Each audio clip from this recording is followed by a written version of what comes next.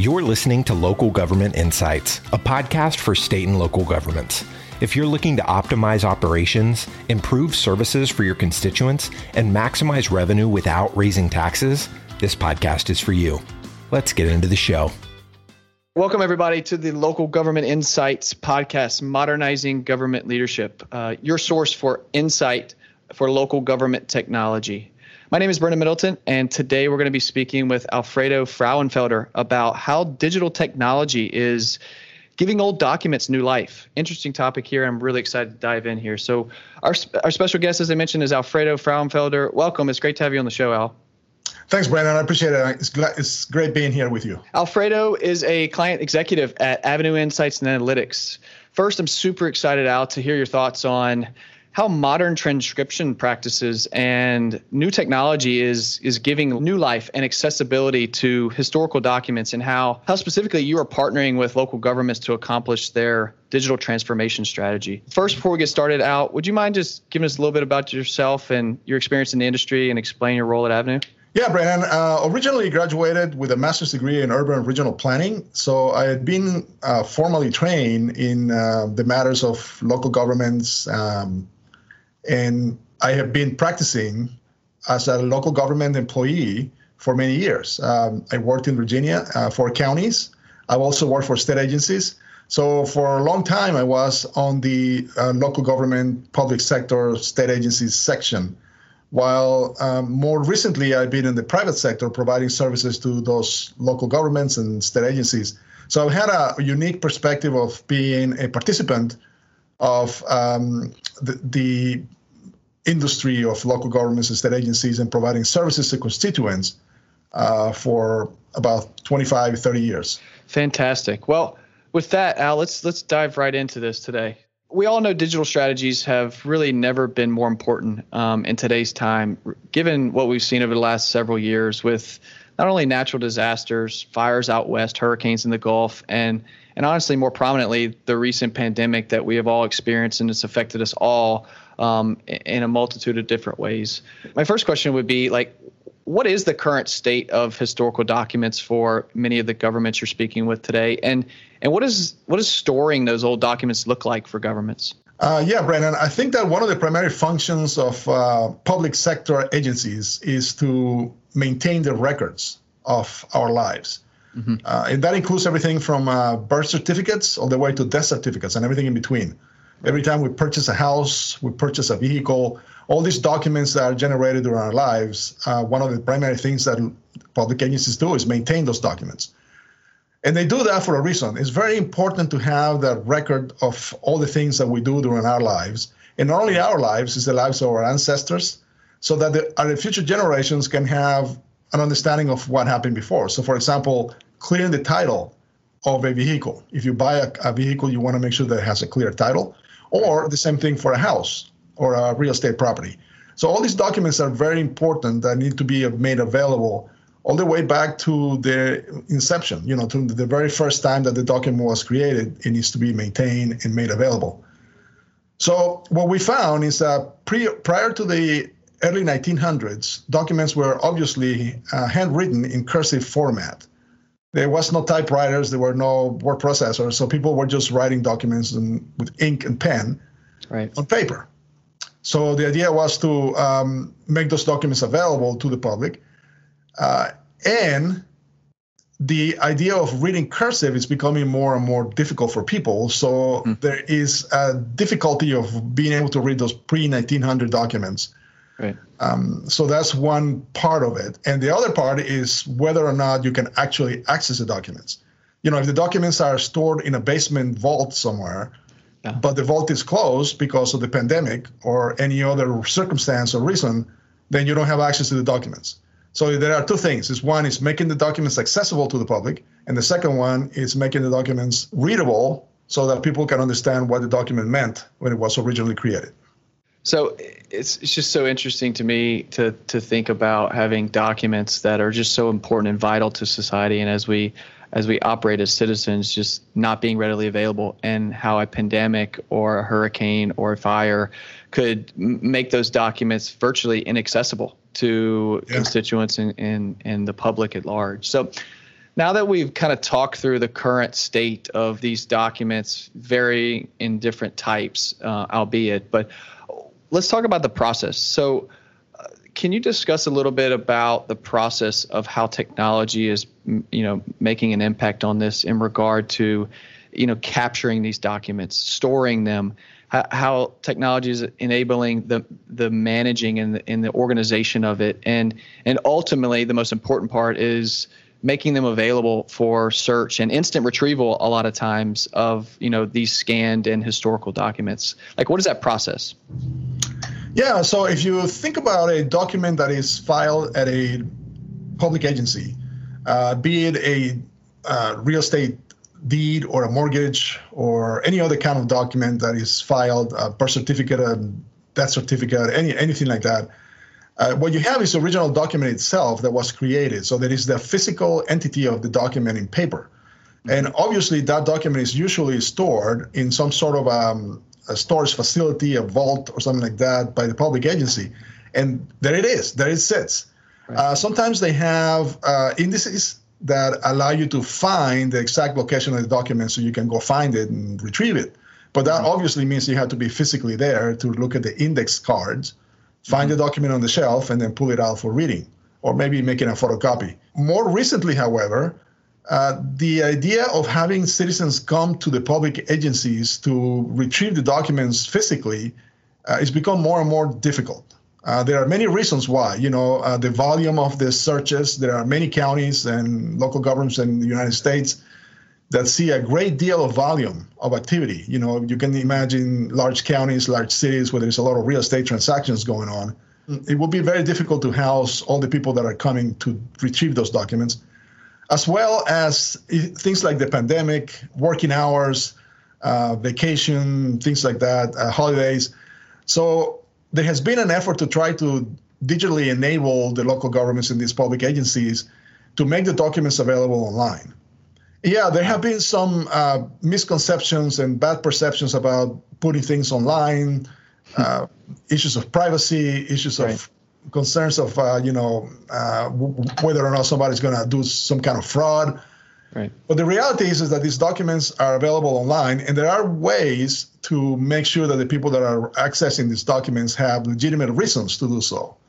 So making the documents available online is one way that local governments and public agencies can ensure that the constituents have access to the documents they need to live their lives, to buy their houses, to buy real estate, to birth a child or file a death certificate. All these things need to happen regardless whether or not the public agency is open or closed, or whether or not there's a pandemic going on. So the accessibility of these documents online is something that is part of what we expect today.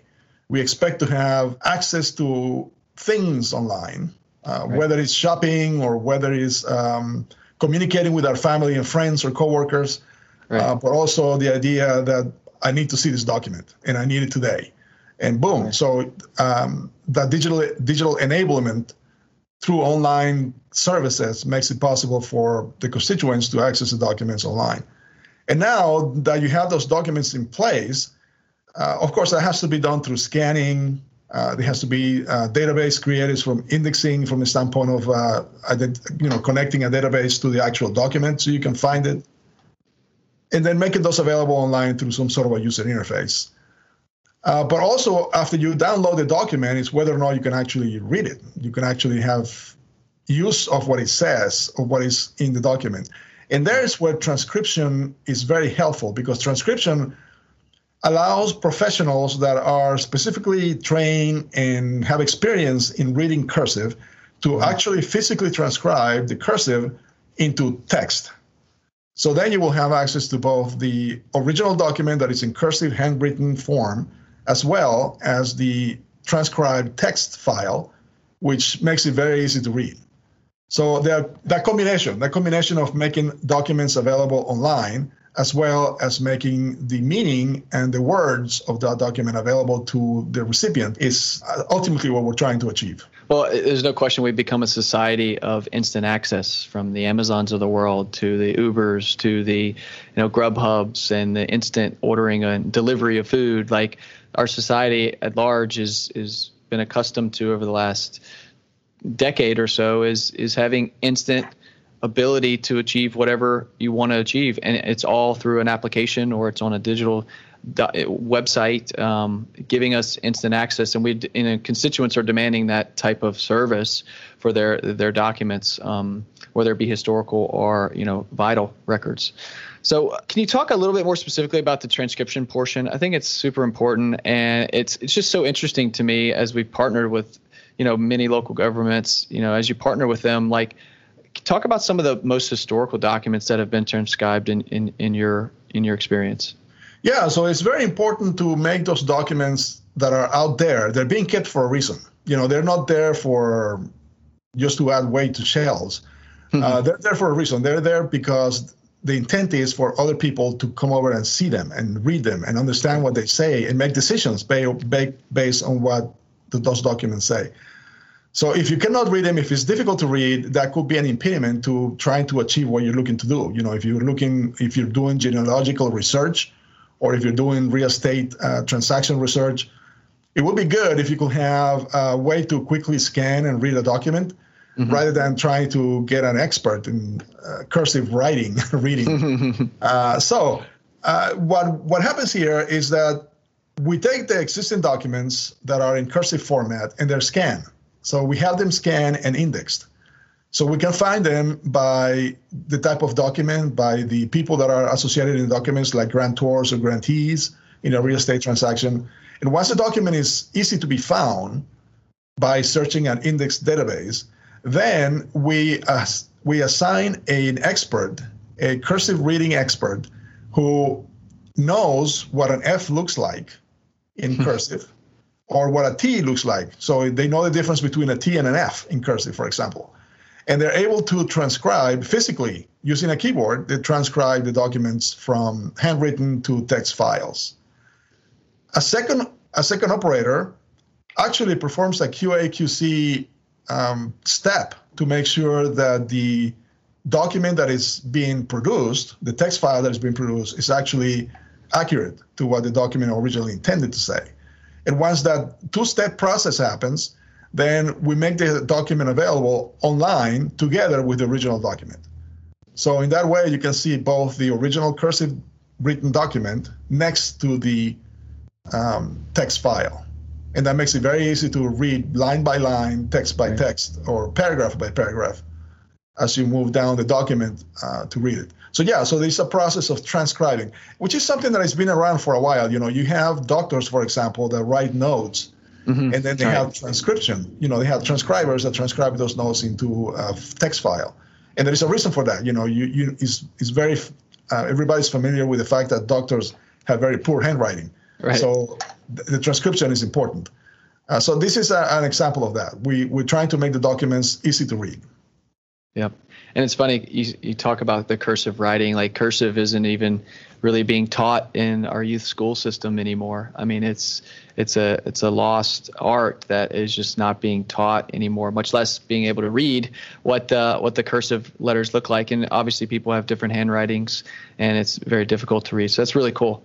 That's really cool. That you can, honestly, it's really cool that you can see them side by side also. So when the documents get uploaded and they get transcribed, you can see what it looked like in its original format, but also be able to see a text file that translates that cursive original original format to a more readable version. Exactly. That's really cool. That's awesome. So let's talk about the value really that it brings. We talked about the value it brings to having accessibility for constituents. What do you foresee the ultimate value it bringing to the recorders themselves, who are really responsible for taking care of these documents? Well, I think if you think about county clerks, town clerks, any kind of agency that maintains these documents, they're making an investment. Right. There is a real estate investment, because those documents do exist in a physical format. So there is an investment on that. And then there is an ongoing investment in maintaining those documents, making sure that they're accessible, that they're clear, that they're clean, that they're safe, that kind of thing. So the idea of making the documents online available online and also making them more easily accessible by transcribing them into text files actually leverages all the investment that local governments have made over the decades. Otherwise, there is no reason really to maintain documents that are non-accessible or non-readable. So if you go through the transcription process, you go through the process of making those documents available online, you're leveraging that investment that you made for the previous 100 years in your local government to make those documents accessible to the constituents. So I think that's ultimately what we're learning now, particularly in the pandemic, in that local governments, occasionally, they cannot be open. There are reasons for why local governments cannot be accessible. But the documents are still there, and the investment is still there. So using the technology that we currently have, makes it possible for us to really change how we are doing business, which we have been doing for the past year or so, and leverage the investment of the past with the technology of today. Wonderful. Very, very cool. So that brings me kind of to my next point. I get asked often, like, where do I start? Like, for a government that hasn't been doing this, they obviously have probably thousands or maybe hundreds of thousands of records. Like, what's the biggest challenge you face when discussing this type of digital strategy or digital transformation with these historical documents? And like, what would you recommend they approach the beginning of that? Like, where do they start? Well, I think that the primary obstacle is misperceptions, maybe fear. There is a perception of fear, and that these are my documents and they cannot be made available, or I want control of them, that kind of thing. And the concerns about fraud or invasion of privacy online, which, again, there are ways that we can mitigate or eliminate those factors to make the documents safely available online. So the same way that you can use your cell phone now to transfer money to your friends or make a deposit your paycheck in your account. Right. I mean, there is no concern about somebody is going to somehow access your account and steal your money, because the banks and the financial institutions have set up procedures and policies to protect that. Mm-hmm. So the same way we can apply that to documents. So if we can get beyond the misconceptions and the fears about making these documents available, then the next factor is funding. But in my opinion, any local government, any public agency that makes a compelling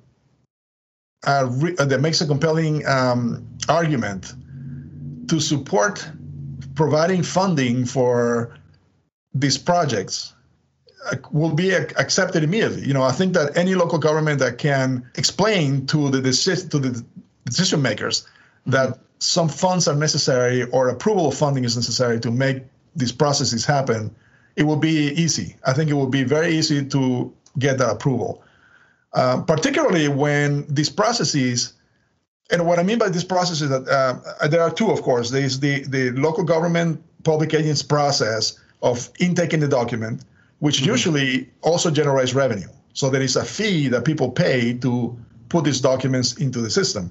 And then there is the processes where we actually take those documents and put them online and make them accessible. So those funds that are being generated by the local governments as the documents are being intaken could be applied to also digitally enable them and make them available online. So it's almost a revenue generating process too. Like, almost, in your experience, have you seen where they almost pay for themselves over time? Obviously not instantaneously, but are there instances where you've experienced that once they get these accessible and then the constituency starts to accept and access them, is that revenue generating process almost paying for itself over time? Yeah, and it does that and more. I think that as soon as the public, the constituents, are aware that the documents are readily available and readily usable, the usage goes up, because now you don't have, for example, if you're doing research in your family, and you think about, well, I have to go downtown and go to the courthouse and spend 2 days looking for documents. You don't do it. You just don't do it. On the other hand, if you just realize that you can do a quick search on an evening at your house, on your computer, in your own living room, then you're likely to do it. So more and more people have more access to the documents, and instituting a reasonable fee program will actually increase revenues for the public agency that is providing the documents available. So again, it's not an intent here to generate funds. This is not the idea, it's not to generate funds, but it is to make the documents accessible and then to provide for that effort of making the documents accessible to pay for itself. And it does pay for itself and more. Incredible. So as we wrap up today, Al, could you just leave us with some of the key takeaways that you would have our listeners consider if they are, in the process, they haven't begun the process, or they're hearing about this potential digital transformation strategy and taking advantage of this type of technology for their jurisdiction? What would be some of the key takeaways that you would leave for them? Well, I think the first thing that I would like to say is that what I'm talking about here is actually happening. This is not a concept. It's not an idea. It's actually something that is happening for real. And there are literally thousands of agencies across the nation who are carrying out these efforts to make the records more accessible and to make those records readable. And many of them are taking the extra step of going all the way back. So for example, there are counties in the East Coast that have records that go to the very foundation of the nation. Wow. That go all the way back to the first settlers. And those records are being converted. They're being made accessible online, and they're being transcribed. So this is happening. So what I will suggest is that for those who are not on the way or thinking about being on the way is to contact us is one way of doing that. But also contact us at Avenue. It would be one way of doing that. But also contact your peers. Organizations like PRIA, local and regional associations make access to resources that are doing this information, they're doing these projects right now. So get that information on your own. Talk to your peers, talk to people that have done it before, and get a way or an understanding of how they went about doing it. And then simply, make the effort to champion the work that is necessary to get the project on the way. And what you'll see is that you will digitally transform the operations of your office at whatever public agency is making these records available. Usage will go up, participation will increase, and then the overall perception of the constituent will be better because they're getting better services from those public agencies. Awesome. So this is happening. It's going on across the nation. It's not a concept. This is something that's real that you can start today. Validate with your peers. Validate that with others that have begun this process or have even done it all the way back to sovereignty, that it is an efficient, secure process. And start somewhere is what I'm hearing. Just start somewhere. Start small. Get with a provider that can enable and partner with you to, map out these different types of projects and understand where to begin and what phases to do it in, and just validate for yourself. So, Al, this has really been great. I can't thank you enough for joining us today on the Local Government Insights podcast. Honestly, for those who are listening, make sure to subscribe and rate this podcast. We thank you all so much for listening. Please stay tuned for more local government news and insights to come, and we really look forward to having you next time. You've been listening to Local Government Insights, modernizing government leadership. To ensure you never miss an episode, please subscribe to the show in your favorite podcast player. If you use Apple Podcasts, we'd love for you to give us a quick rating for the show. Just tap the number of stars that you think the podcast deserves. Until next time. This episode is brought to you by Avenue, your state and local government partner. Avenue partners with state and local officials to boost revenue, optimize operations, and deepen community trust. Avenue brings over 40 years of experience working with over 3,000 local governments to bring you the greatest insights. We work alongside your team to find ways to maximize revenue for local governments without raising taxes. Join us today to learn about ways to drive enhanced results for your community. To get in contact with the Avenue team, Visit www.avenueinsights.com.